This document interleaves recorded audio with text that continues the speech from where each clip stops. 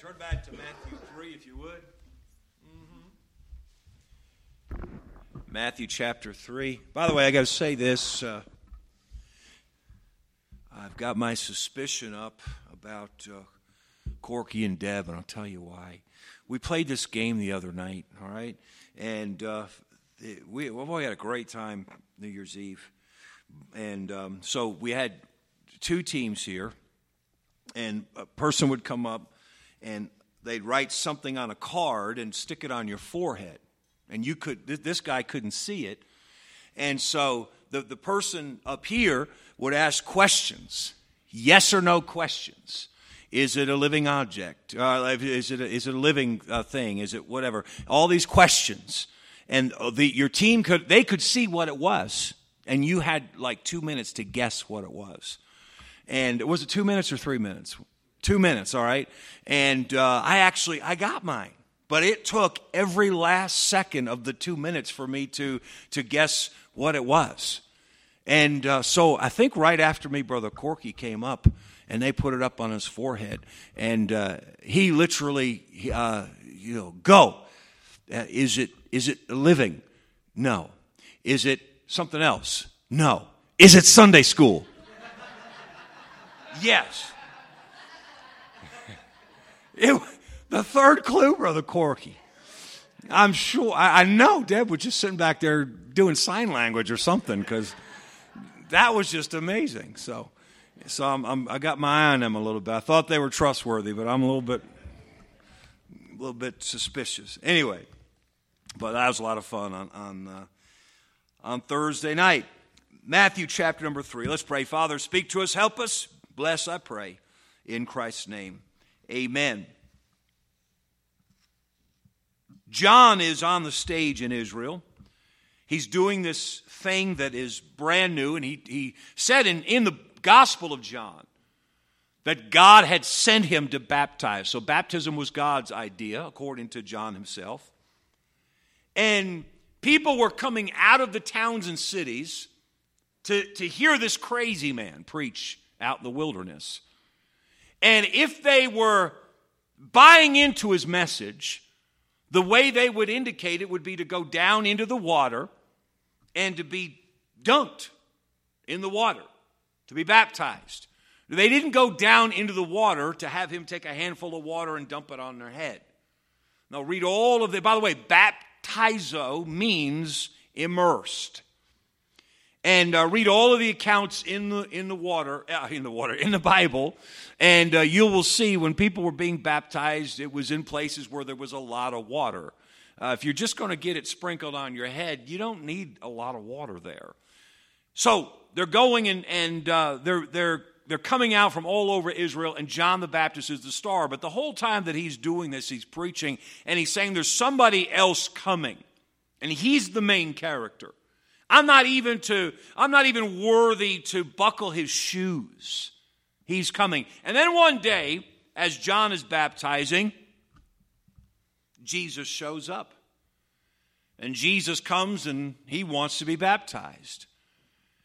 And John says, I'm not worthy. In fact, his answer, I have need to be baptized of thee, and comest thou to me? And Jesus said, suffer it to be so now, for thus it becometh us to fulfill all righteousness. We're not going to talk about baptism tonight. We're going to talk about Jesus' statement.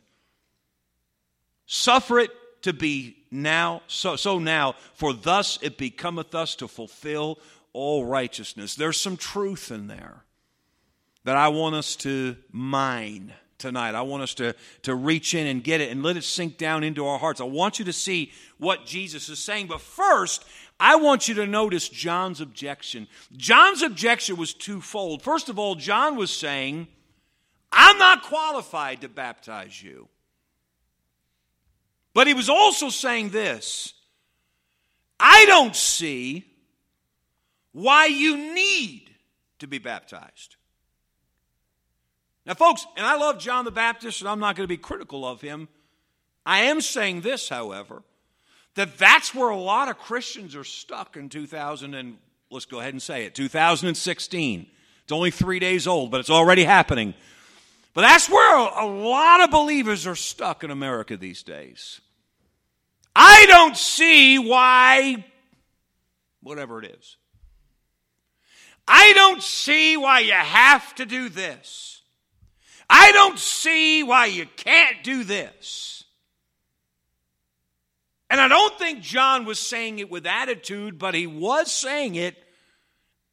You're saying you need to be baptized, but I don't see why you need to be baptized. And notice Jesus' answer. Thus it becometh us to fulfill all righteousness.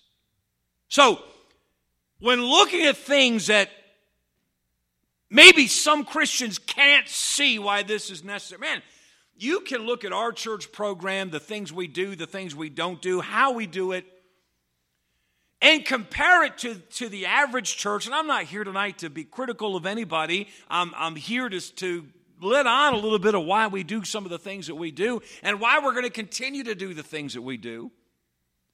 And I predict that the longer time goes on and the more this world decays, the greater the gap is going to be between what our church does and what all the other churches do.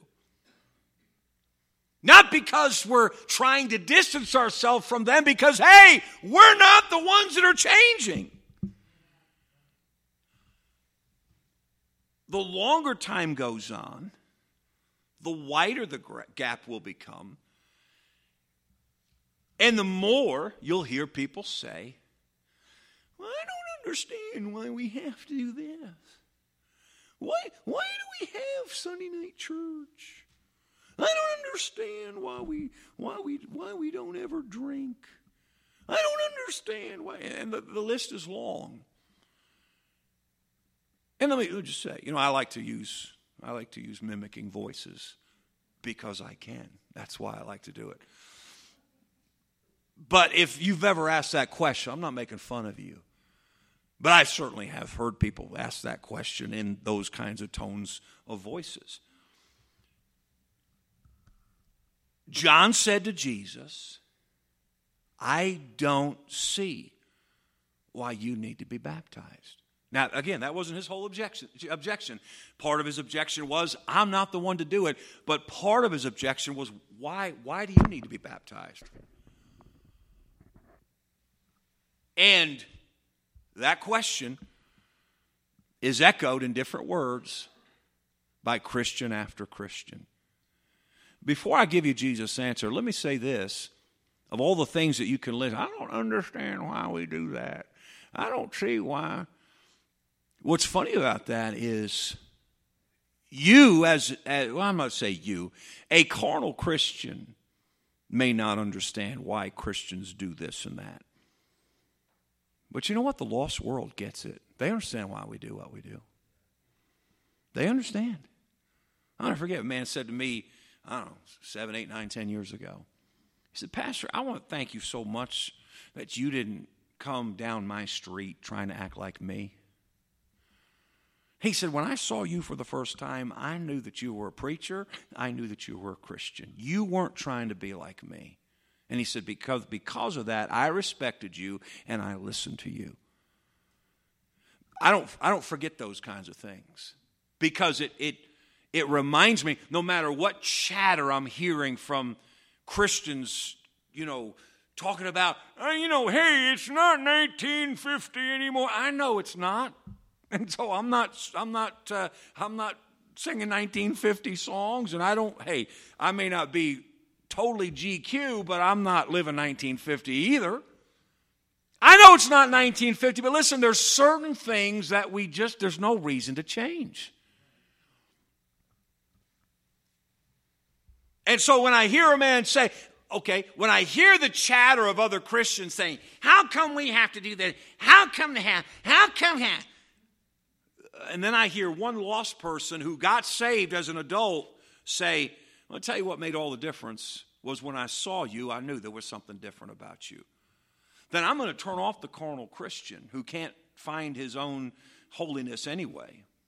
And I'm going to listen to this guy who just told me what got his attention that led to him getting saved. But let's move on to Jesus' answer. I'm going to show you 5 parts about Jesus' answer, and please don't miss this.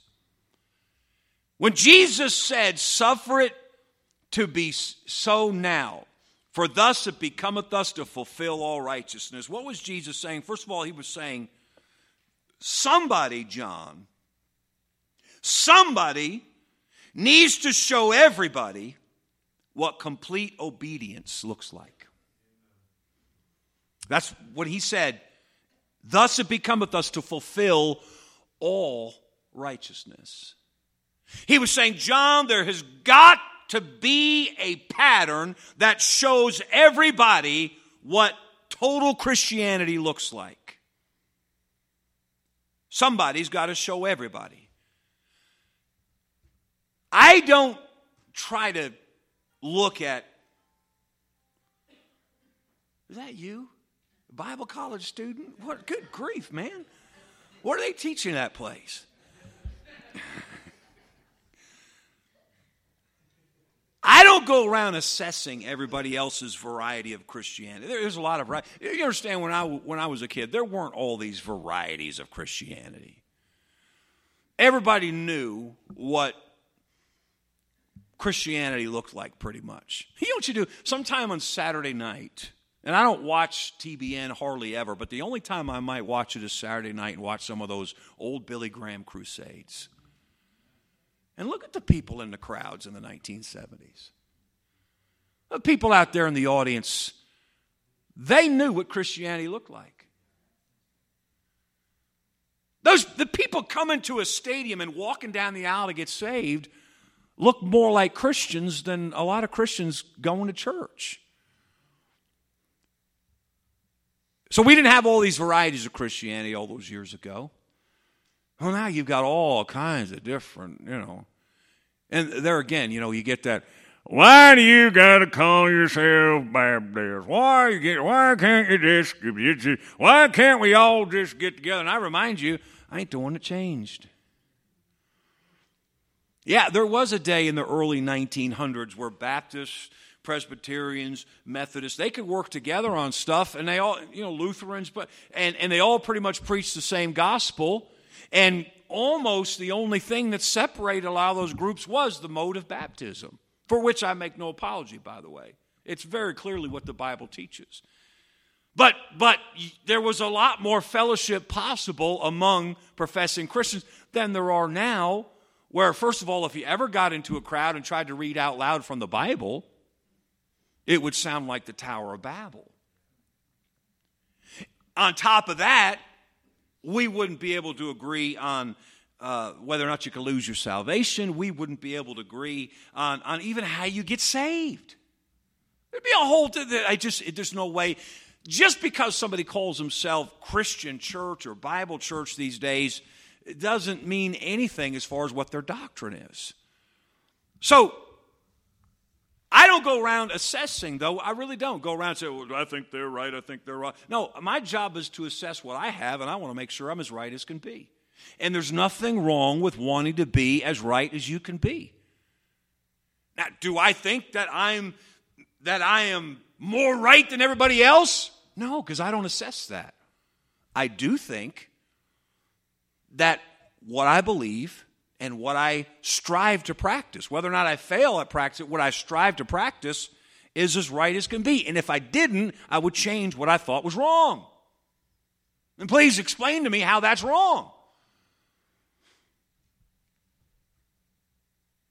So, no, I'm not in the business of assessing every version of Christianity and say, they're an 8, they're a 7, no. But I do believe this.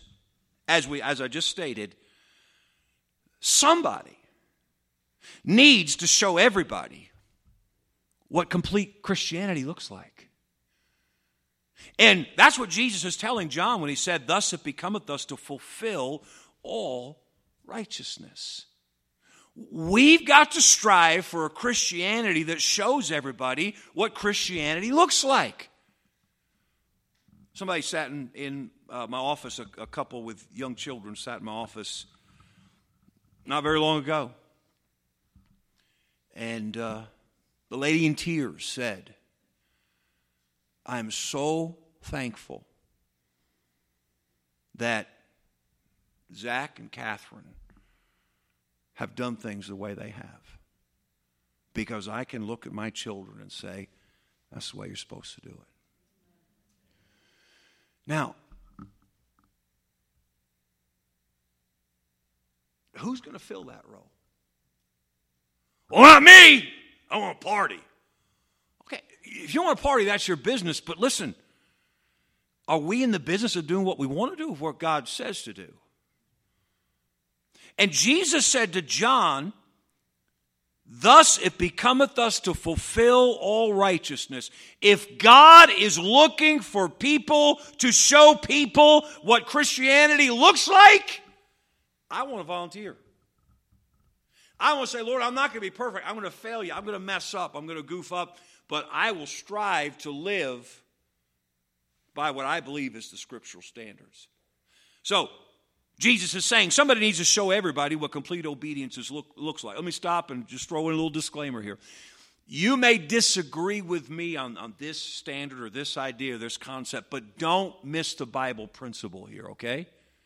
God is looking, somebody needs to show everybody what complete obedience looks like. Something else that Jesus is saying here, notice the phrase, all righteousness.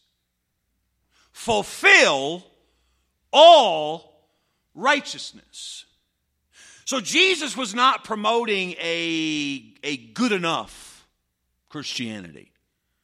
I don't see any reason to get baptized. After all, I mean, I don't have any sins to, have forgiven.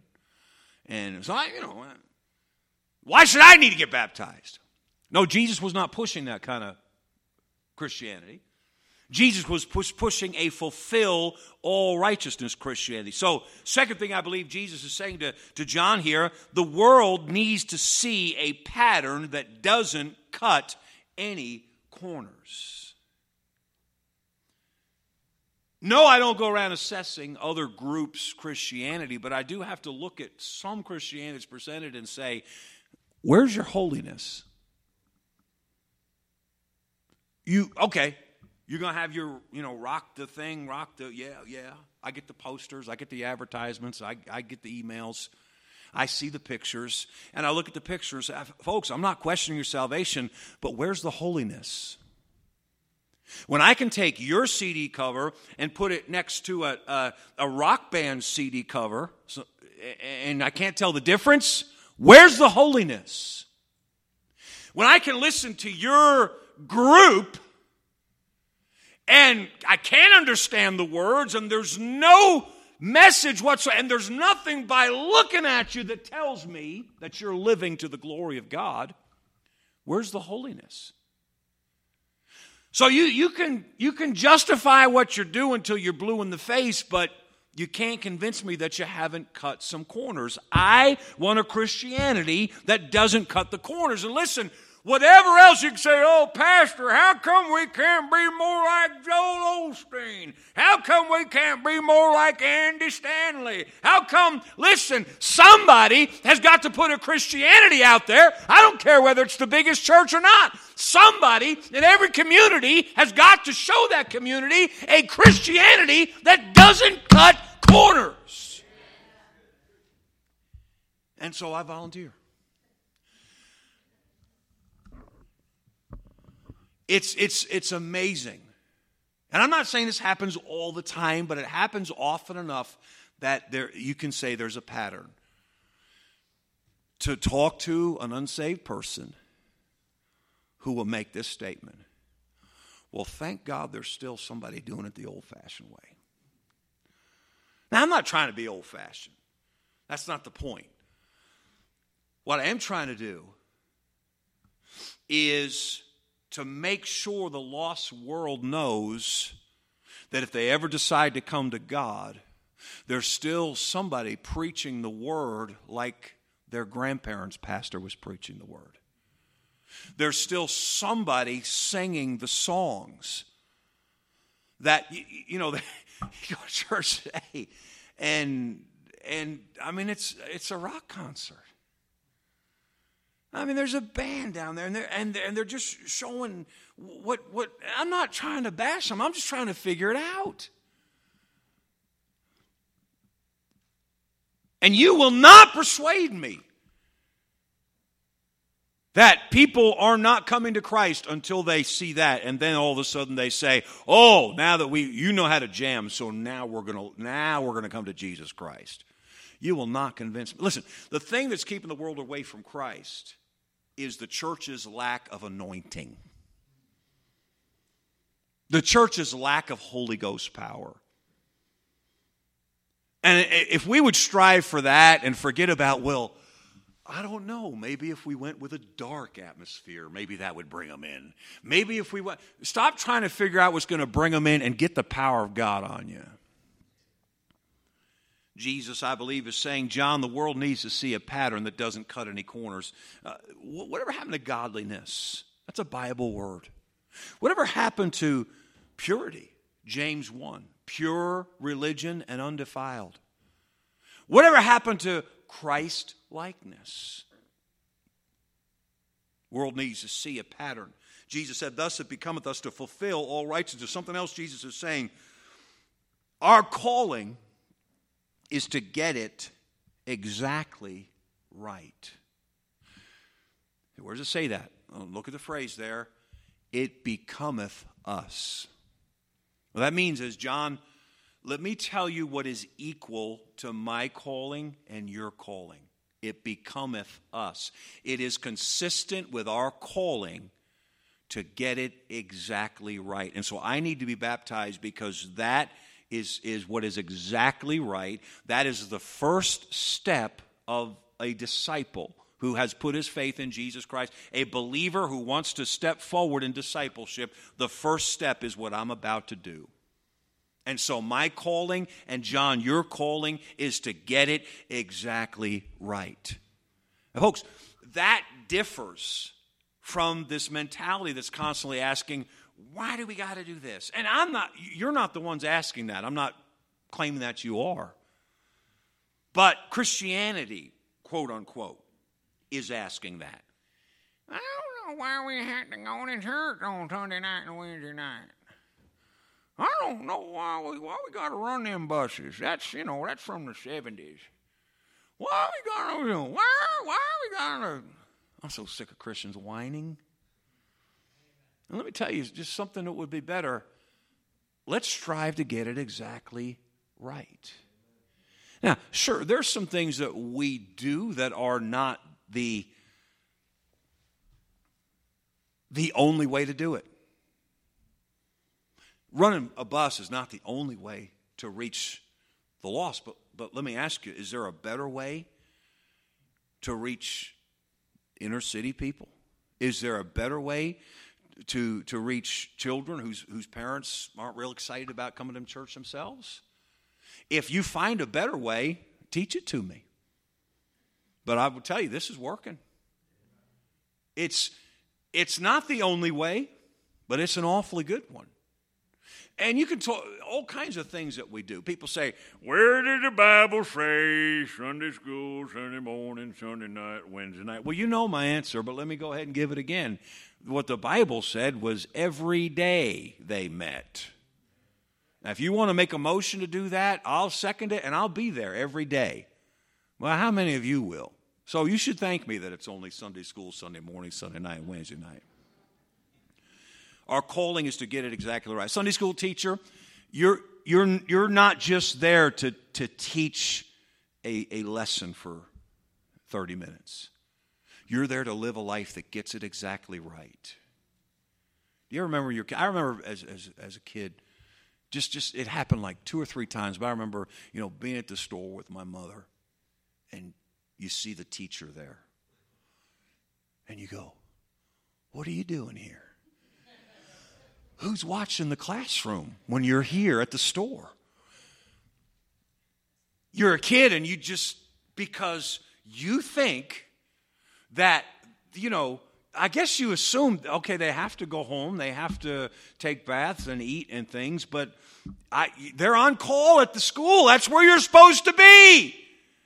The doctor's supposed to be in his office in case I get sick. What are you doing out?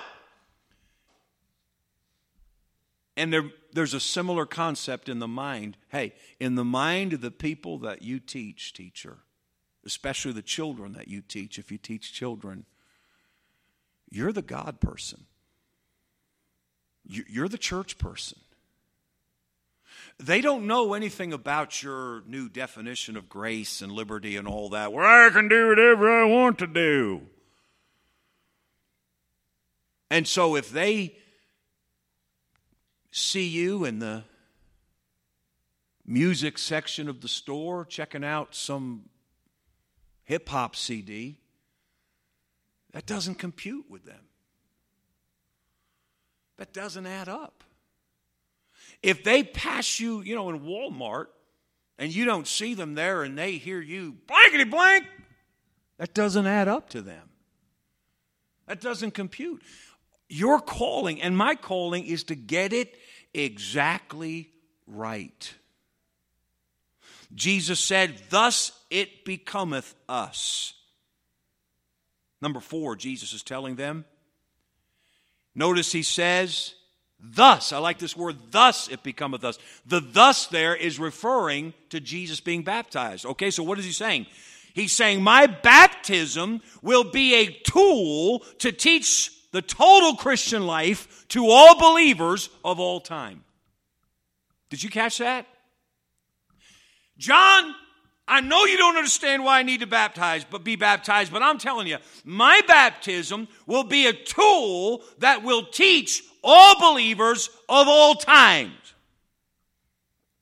Let's talk about dress standards for a second. Let me ask the question that you've wanted to ask me, okay? Pastor, do you think it's a sin? You know what I'm going to say. Do you think it's a sin for a lady to wear pants? No, I don't think it's a sin. I don't believe it's sinful for a Christian lady to wear pants. But lady, don't miss this. And sir, don't miss this about whether we're talking about short hair or whatever you want to bring up. Don't miss this.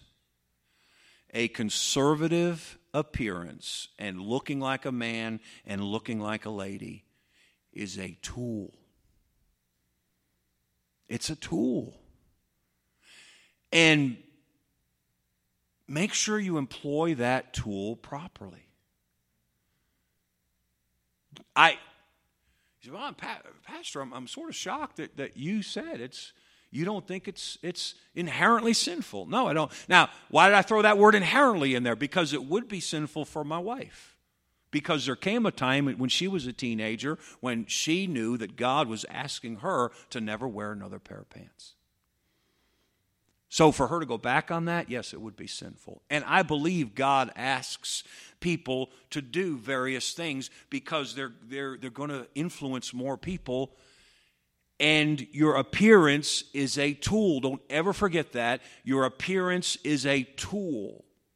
There was a book written on this, 60 years ago, called Your Clothes Say It For You. And that's the truth. You want proof of that?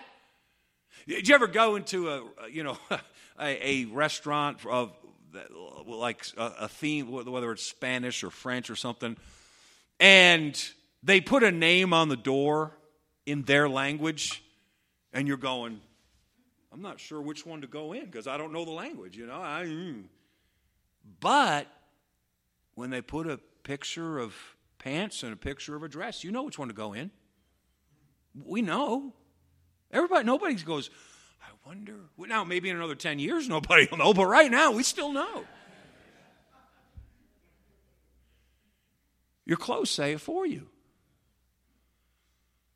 When you're in public and you're scared, you're on the street, you look for somebody with a police uniform on. Why? Because your clothes say it for you. I'm saying, as you're trying to figure it all out, don't ever forget that your clothes, your appearance, is a tool. Do I think it's sinful for men? Now, this isn't an issue I don't think it's trendy so much, but it was trendy for a while. And there was a time in I'd say, I guess in the 80s, I don't really pay attention, but in the 80s where all of a sudden it became a trend, and that is for men to wear earrings. And it's not so stylish now, is it? Well, it was for a while. I mean, everybody had one. The hole has just grown back in recently for me,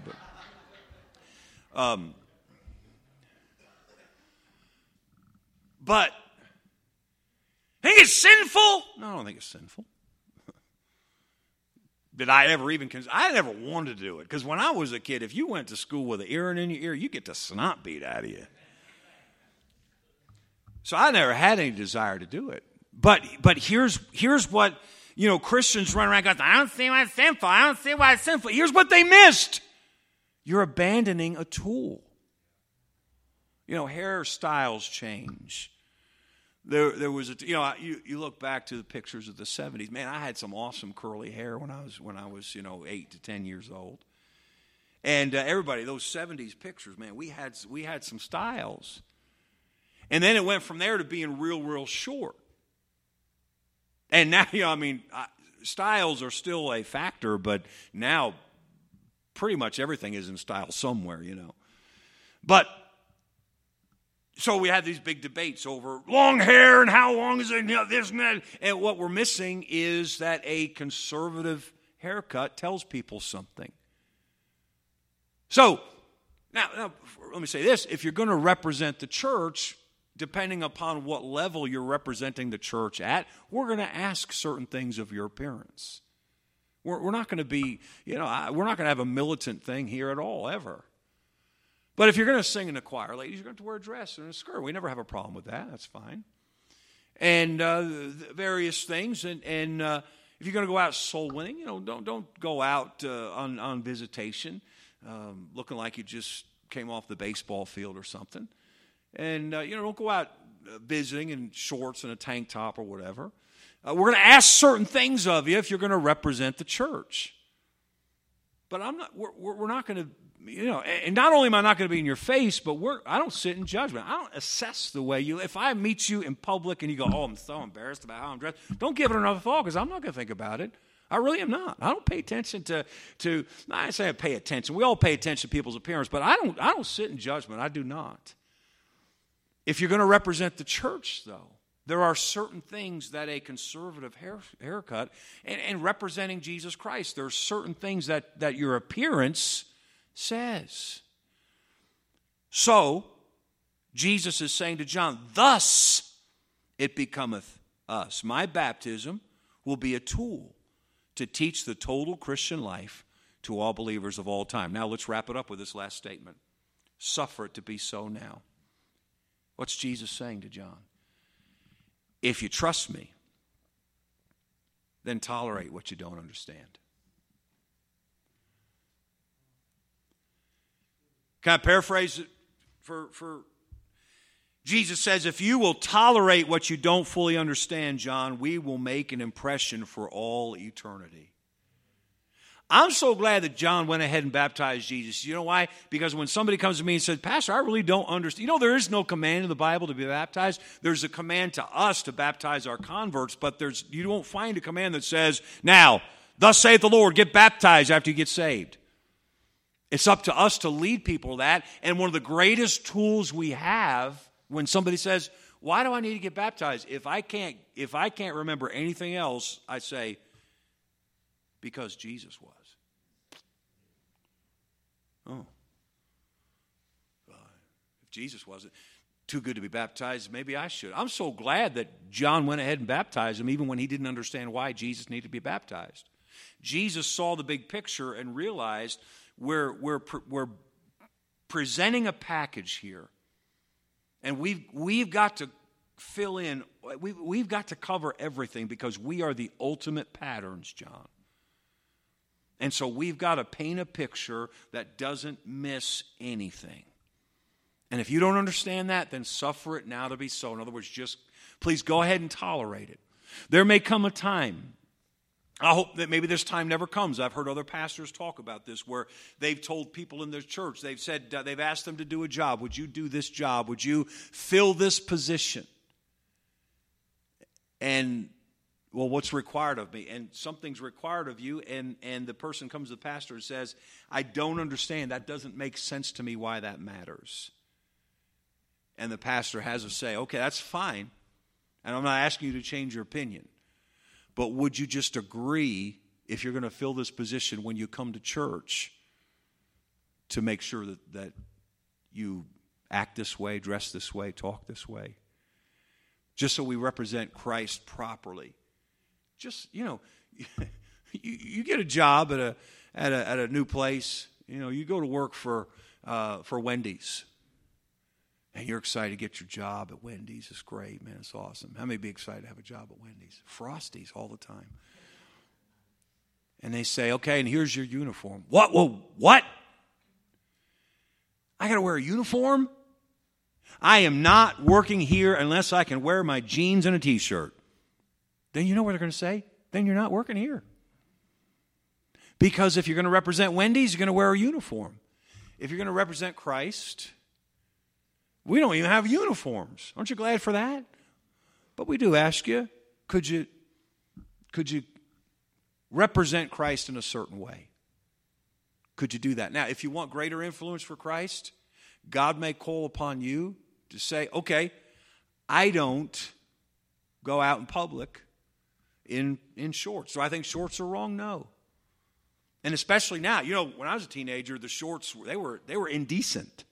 You look at some of those old NBA games from the 80s, you're like, man, how do they go out in public like that? These shorts now, they come down past your knee practically, but still, I don't do that. Now I don't do it now because I got a stump at the end of my left leg. But even before that, I didn't do it. Why? Because everywhere I go, I represent Christ. Now wait a second. You say, well, I do too. Yeah, but you understand, I'm a little bit more likely to run into somebody and say, hey, you're the church guy. Hey, somebody knocked on my door and I saw your picture. I'll never forget, somebody knocked on a door a couple of years ago, and they came back. It was a soul-winning bus. They came back to the bus, and they said, Pastor, I knocked on somebody's door, and they said they recognized your picture, that you come into their place of business all the time. I was like, oh, great. Place of business. Oh, yeah, she works at the drive-thru window at McDonald's. Oh, okay. Yeah, I plead guilty. That was me. But God may ask you. I'll use this illustration. I'll quit. Charles Spurgeon owned London. Just his influence was unbelievable in London in the 1800s. Charles Spurgeon smoked cigars. And openly, he didn't even think anything was wrong with it. And one day he's walking down the street and he saw a sign that said smoke, and it named the brand of cigars. These are the cigars that Spurgeon smokes. And he says, I've been defending this long enough. That's not the way I want to represent Christ. We can debate all day about whether that's right or wrong. I smell cigar smoke, and I go, I could get into that. That smells pretty good to me, but I've never tried it. But that was supposed to be a little funny, but I didn't hear a lot of laughter. But we could debate all day about whether that's right or wrong. But Charles Spurgeon said, right or wrong is not the question. Is how am I representing Christ? Let's not get caught up in debates about this particular thing or that particular thing as much as we are captivated by, am I fulfilling all righteousness? God needs somebody to show everybody what Christianity looks like. And am I willing to live that life? Father, I pray that you'd help us tonight to consider these things and to be willing to live them. I pray, Lord, please, that you'd help us to volunteer. Lord, what I do or don't do does not make me better than anybody else. It doesn't make me a better Christian than anybody else. And I don't want to be in the business of assessing whether I'm a better Christian than somebody else, because I truly think that the person that is in that assessing business is not the good Christian. At the same time, that does not negate my responsibility and my opportunity to get it as right as I possibly can, to represent Christ, to carry out holiness and godliness and Christ-likeness the best I possibly can. Not with a pharisaical attitude, not with a better-than-thou attitude, but with a humble, I'm doing my best kind of an attitude. Help us, Lord, please, to be of that spirit and to strive to be the very best we can for thy glory. Let's stand together tonight. The piano will play. I have no idea how the Spirit of God spoke to you. And I pray that you won't leave here tonight saying, okay, I'm cranky about this because Pastor said something's wrong that I believe was right. Pastor seems to be against something that I think is okay. Or maybe even Pastor said something was not a big deal, and I think it is a big deal. Would you get past that, and would you instead say, boy, I want to represent Christ the very best way I can.